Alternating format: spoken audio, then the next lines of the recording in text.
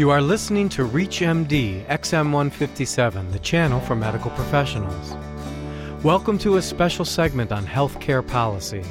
I am your host, Dr. Mark Nolan Hill, professor of surgery at the Chicago Medical School, and with me today is Congressman Mark Kirk. Congressman Kirk represents the 10th Congressional District of Illinois, located in the northern suburbs of Chicago. Now in his fourth term, Congressman Kirk is a member of the powerful House Appropriations Committee. He is also a Naval Reserve Intelligence Officer and the Vice Chair of the Congressional Diabetes Caucus. He also serves on the Congressional Kidney Caucus and the Biomedical Research Caucus. Welcome, Congressman Kirk. Thank you for having me. Congressman Kirk, recently there was a movie by Michael Moore that showed healthcare systems in different countries around the world. When we talk about healthcare policy in the United States and the healthcare crisis, what are your thoughts concerning this and the other programs that are in different countries? Well, I think Michael Moore is a hardline polemic and someone who has a distinct view only shared by a certain fraction of the American people. When he lauds the Cuban healthcare system, he doesn't laud their human rights system, the fact that they haven't had an election for 40 years. He doesn't talk about how so many patients from around the world seek medical care in the United States, but we have very few Americans ever seeking to go abroad for medical care. When we talk about the healthcare crisis, what is it that makes it a crisis? Number one, uninsured Americans, 40 million uninsured Americans. But we have to look at who the uninsured are. American citizens 65 and over are insured. That's Medicare. Americans poverty level and below are also insured. That's Medicaid. So the uninsured are under 65 and above the poverty line. Large numbers of them are 20 and 30-year-olds working for small businesses. And that's the key group that I think Congress should address in expanding access to health care. Well, how should we expand access to health care? Number one, we should pass the state children's health insurance program currently pending in the Congress. I'm one of those independent Republican members of Congress that supports expanding SCHIP and will be voting to override the president's veto of that legislation. The bill can be understood in two basic forms. Number one, it covers 6 million additional lower-income kids. And number two, it raises the cost of a pack of cigarettes. More health care insurance for kids, less smoking. What's not to love? Secondly, I think we should expand the ability of small employers to provide catastrophic and low-cost insurance plans to their employees. There's a number of things we need to do to make that happen. We face significant obstacles in the Congress, but we should get started now. Well, with the president against that program, how do you think that things will proceed? I think if you look at the vote counts in the Congress right now, the Senate will override the president, but the House, by a small margin, will not. At that point, the Founding Fathers expect us to sit down and hammer out a compromise. Everyone is for continuing the program. Everyone is for expanding it somewhat. So the total expansion of the program will be less than what the bill's authors want. In the end, the president will have to probably accept a program that's larger than what he wants. And what about for the adults? Well, for the adults, I think most importantly, we have to look at small employers, especially employers of 50 employees and under, many of whom have dropped health care insurance for their employees. The best reform, in my view, that we can put forward is to authorize National Association health plans, especially so that a small employer can get a stripped-down coverage plan from, for example, the Highland Park Chamber of Commerce. Or all of the Alpha Graphics in the country could band together with an association health plan. This is something that a number of small employers would like to do. Currently, it's illegal under federal law to have these kind of plans put together. Why is that? You have some political problems in the Congress for two reasons. One, health insurance and regulation is generally a state matter. And so having the federal government empowered to allow these national charters would override a number of state decisions.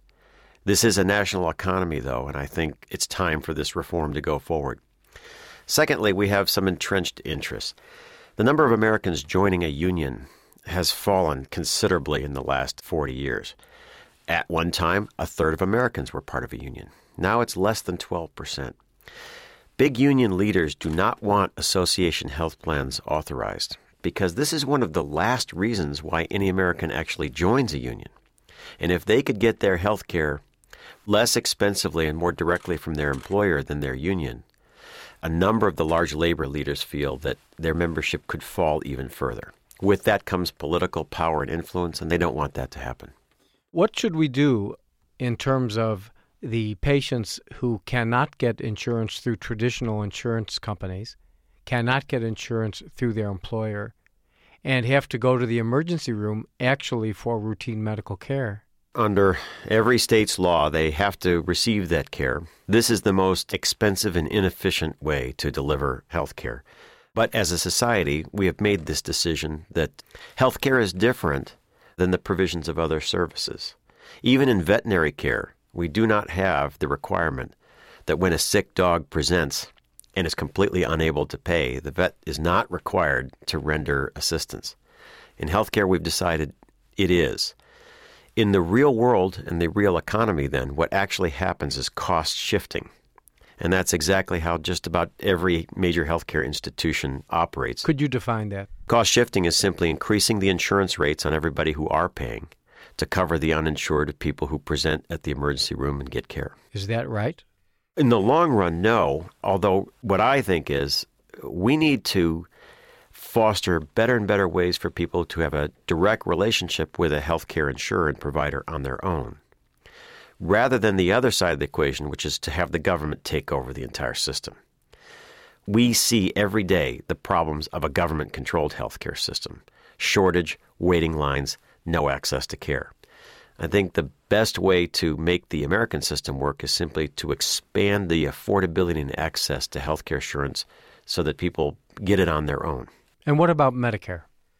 Medicare is the ultimate social safety net, very much like Social Security, that for those Americans who worked hard, played by the rules for their whole life, they are going to be vulnerable.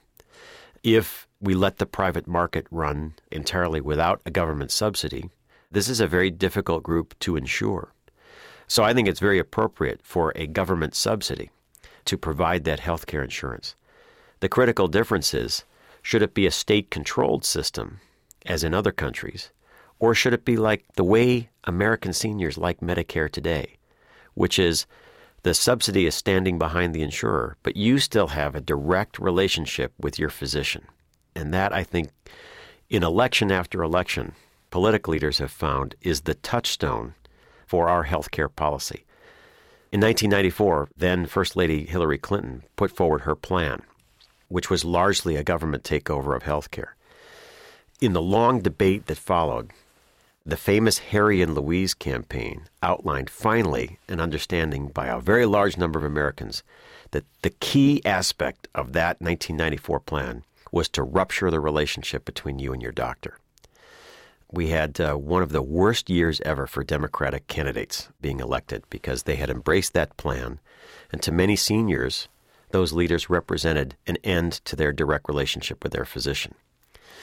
Senator Clinton has learned a number of lessons in that, and I think the later versions of her plan try much more to protect that relationship between a senior and their doctor, because mess with that, and at the next election, you'll die at the polls.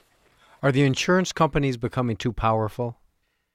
They are, but that is also because the role of the government in healthcare is becoming so huge. When we look at other markets providing other goods, antitrust policy and anti-monopoly policy can break up a provider who has too much market power. But in healthcare, the government is now such a large provider, and Medicare is so dominant in setting prices that you're having tremendous distortion in the market now, which triggers inefficiencies. This is one of the only markets where the consumer is not ordering the good. It's their provider which is ordering the good for them. And in a situation where you can be sued very easily, you'll order every good on the planet to prepare for a defense of a lawsuit, which in a normal situation you probably wouldn't have done. Let's talk about our seniors. We know that the population is shifting, and we have many more seniors. And we know that most seniors in most assisted living and nursing homes have to pay out of pocket because Medicare covers very little of this and special insurance has to be obtained. Yet in other countries, they're taken care of by the government or some other system. What should we do about this? The United States is aging very rapidly because of the baby boom generation. Actually, compared to several other countries, particularly Japan and China, we're aging much slower because there are very large younger cohorts behind them. But to care for the baby boom, you have some enormous stresses. I think one of the key principles that we should follow is that the government should do first what it has already promised to do before it makes new extravagant promises which will later collapse in the middle of a program. For example, when Social Security was created, it set the magic date age 65. Franklin Roosevelt set that date because Otto von Bismarck, who was the first one to set this date, was told 99% of beneficiaries will be dead at age 65, so you can make this promise. The average Social Security recipient, and someone later on Medicare, got only 11 monthly checks before they died in 1940. Today, the average Social Security and Medicare recipient is alive 22 years.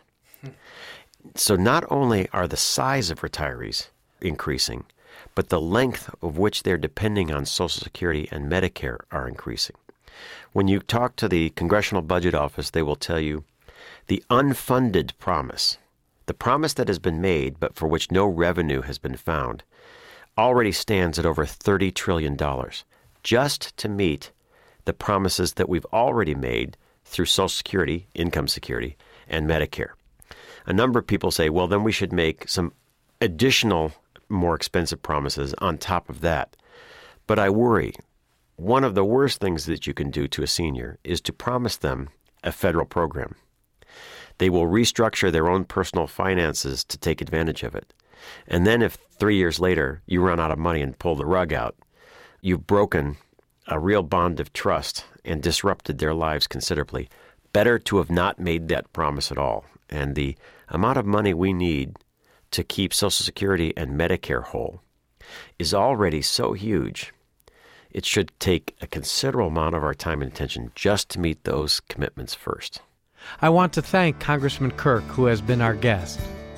We have been discussing health care in the United States.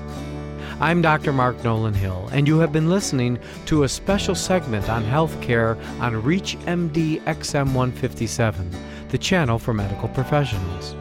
For comments and questions, please send your email to xm@reachmd.com. Thank you for listening.